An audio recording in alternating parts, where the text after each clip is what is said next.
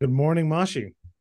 Good evening, Dennis. I have a quote today about it's about As childhood. opposed to every other podcast we record, I you was get a quote pausing for today, huh? dramatic emphasis. Okay, my Um, bad, my bad. it's about childhood and learning, and I think it's one that you'll agree with. It's Mm. a quote from George Santa Anna, who's a Spanish American philosopher, and it is, "A child educated only at school is an uneducated child." And I wonder what your thoughts are on School of Hard Knocks. What do you learn on the streets? And I don't mean necessarily like those like hard skills. I mean, for me that quote talks to me about people skills, softer skills, learning to exist in the world is something you can't learn in a classroom. It's similar to what we talked about a couple weeks ago with Mhm. theory will only get you so far. I mean, it's funny that you go there, and I want to go there because I think we are particularly strong in soft skills. What I hear there is experience is the best teacher. Hmm. Experience is the best teacher, and in so many ways, experience is the only teacher. When you have an education, and this is exactly what we talked about with theory only going so far. When you have an education from a book and you have an education in a very sterile, let's face it, sterile, controlled Mm-hmm. classroom setting. I mean, you're a professor, you know all about this. I mean, obviously, as we push it to the university level, hopefully we get away from that. But the reality is we never do. I mean, in law It's school, funny you though. never do. In university, you never do.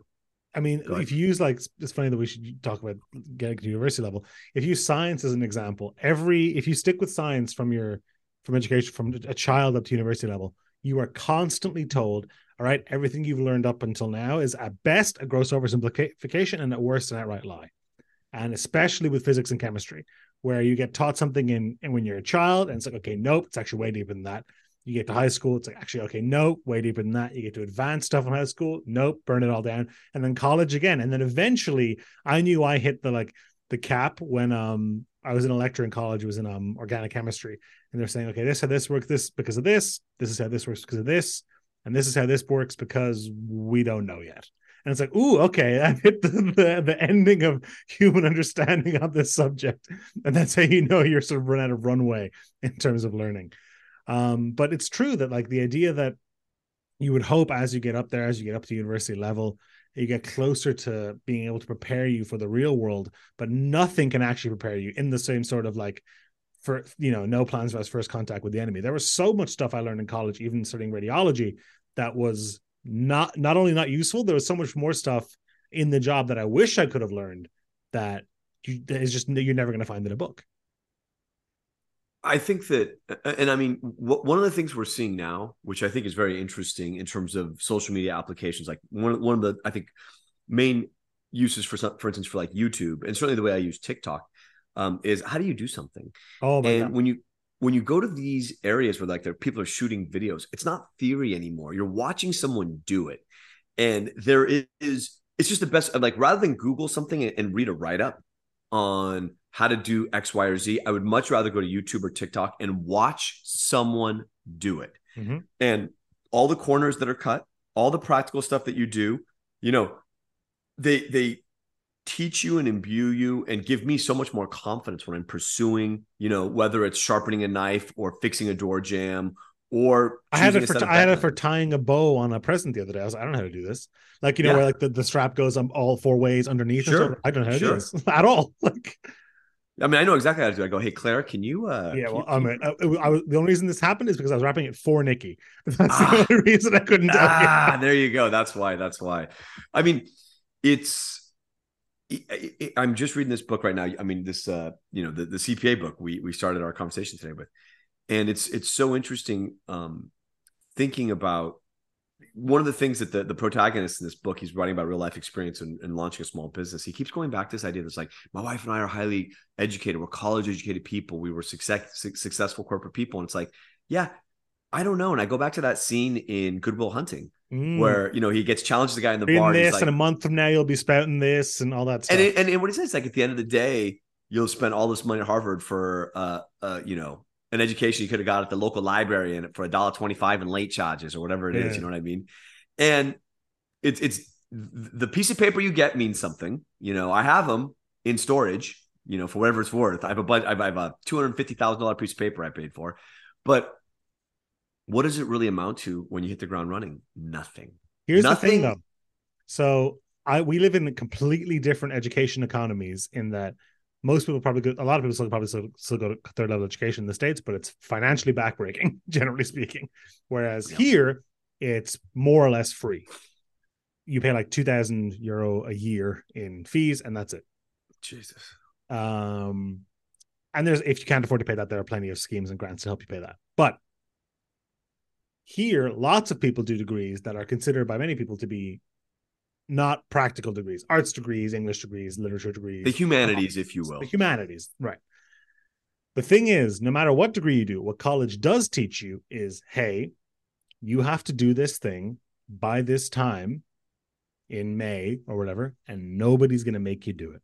You hit this real hard realization when you go to college that if you're moving from living with your parents in high school, especially if you move out of home, no one's going to make you get up and go to class. No one's going to make you, hand in your assignments on time. Professor's not going to call your mom, and your mom's not going to yell at you. Nothing will happen if you don't do this stuff until the very end when you don't get that piece of paper, right? And then it's all on you and you're boned. So the level of personal responsibility it teaches, it doesn't necessarily teach you this person knows everything they could ever possibly need to know about law. It's like, hey, this person has gone through this proper channel, and we can vouch that they have tried and been diligent and hardworking enough to tick all of our boxes.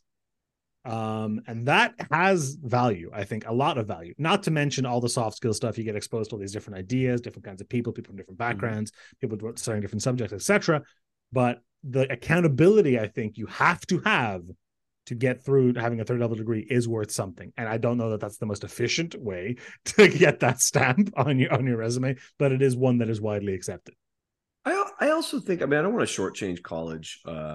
I certainly don't want to shortchange law school. It's more specialized, obviously, than college was. But I think it also teaches you how to learn something, how to study something, how to learn a topic, which, frankly, it's when you've gone through university, when maybe you've gone through further education beyond that, that becomes kind of second nature to you, right? Like for instance, I'm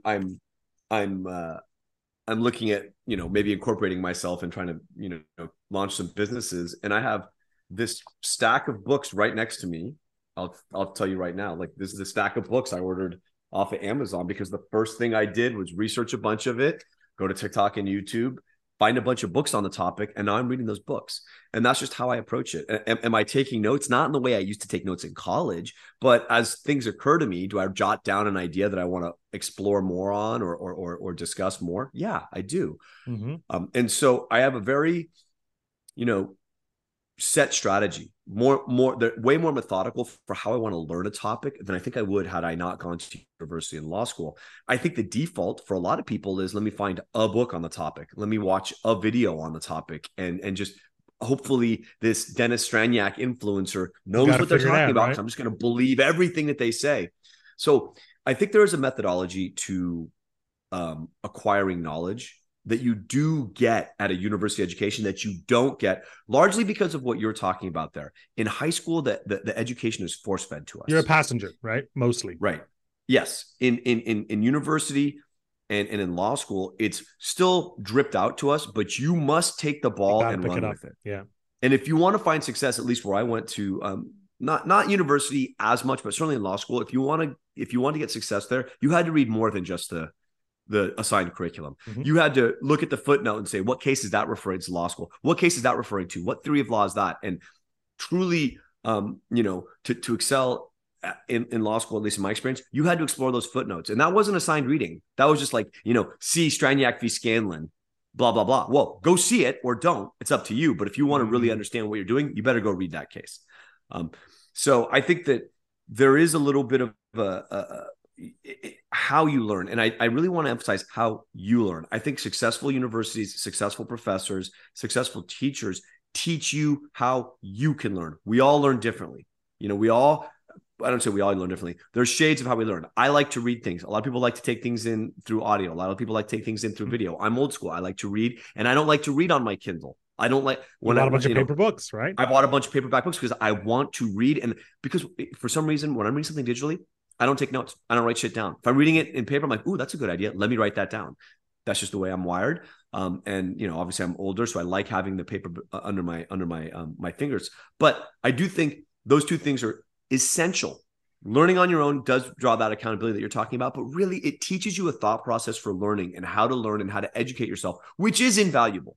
The world will teach you that too. The problem is the way the world teaches you is grabbing a hot pot on a stove.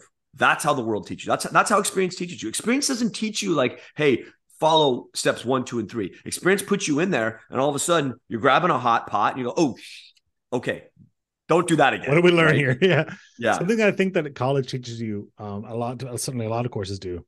And there's 2 reasons this exists. Almost all courses have some level of group assignment, and there's 2 reasons. One is because it's much easier to correct on the back end. It's not pretend. It cuts it all down.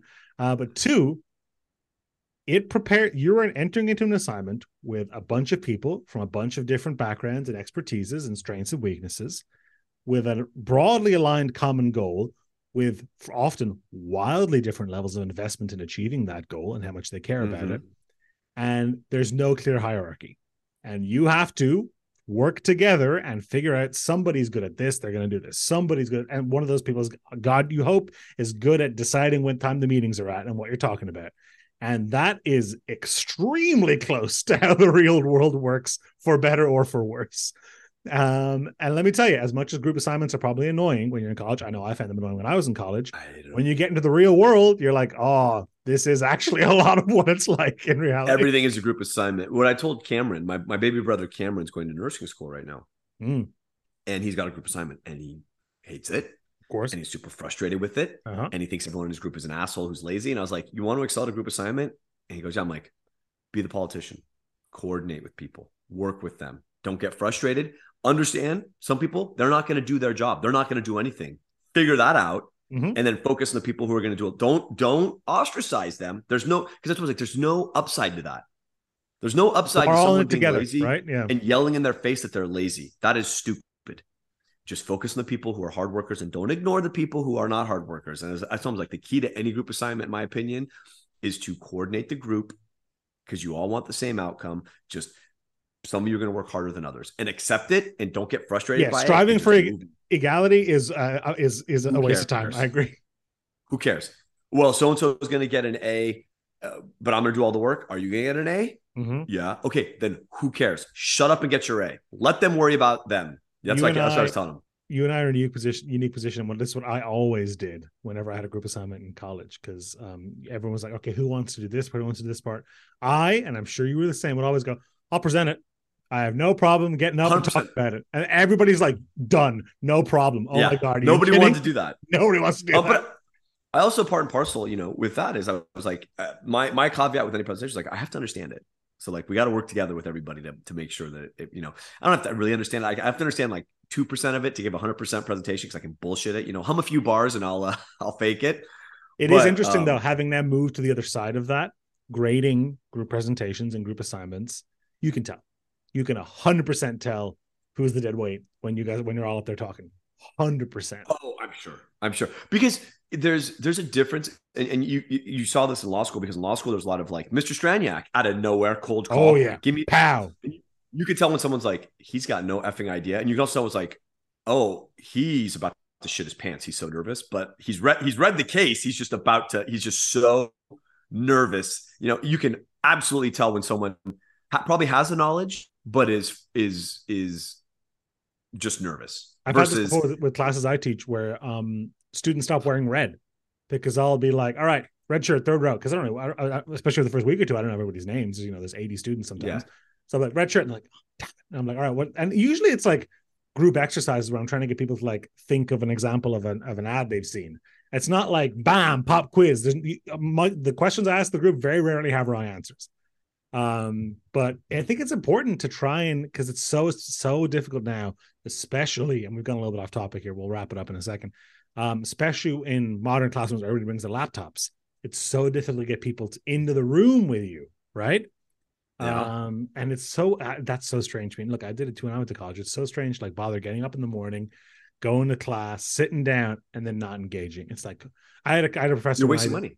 Well, I had a professor one time who was like, hey, I'm gonna level with you. If you guys don't want to be here, don't be here. I get paid the same if there's an empty classroom. Only caveat is, if you don't ever show up, don't go emailing me in April being like, hey, this assignment's too hard.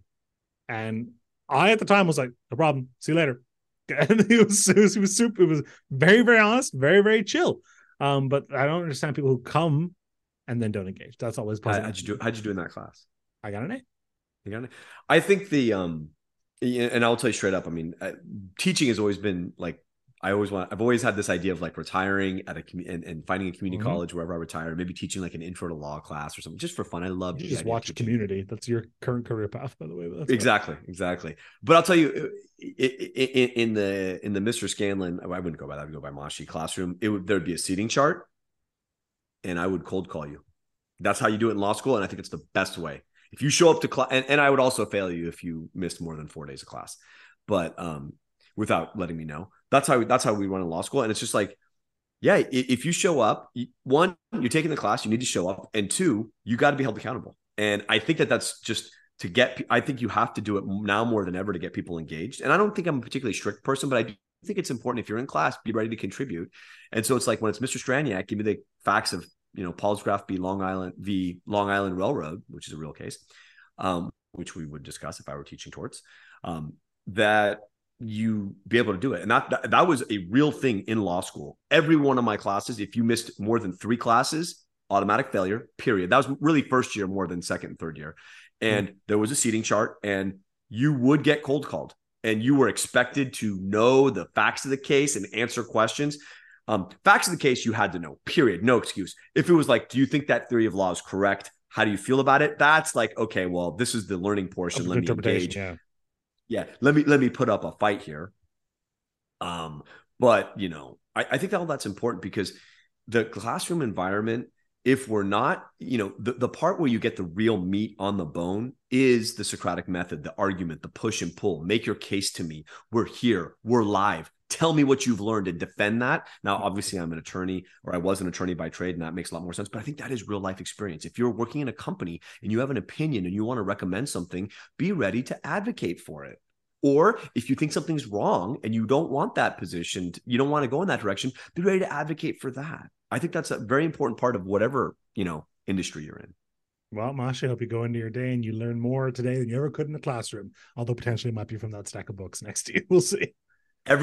Every day is an opportunity to learn. And I think it's one of the things I try to reflect on at night. And I invite you, Dennis, and everyone to do this. Is like, just try to figure out what you learned. Because I think we're learning stuff every day. We just bypass it. So look back on the day and just before you go to bed, figure out what that one or two lessons of the day was. And sometimes it's, what? I think 80 grams of coffee in the French press might have been a little too much. We'll go shut the runway on that one. Who knows? Advocate for yourself, advocate for others. So, all right, Dennis, have a great evening. Have a great morning.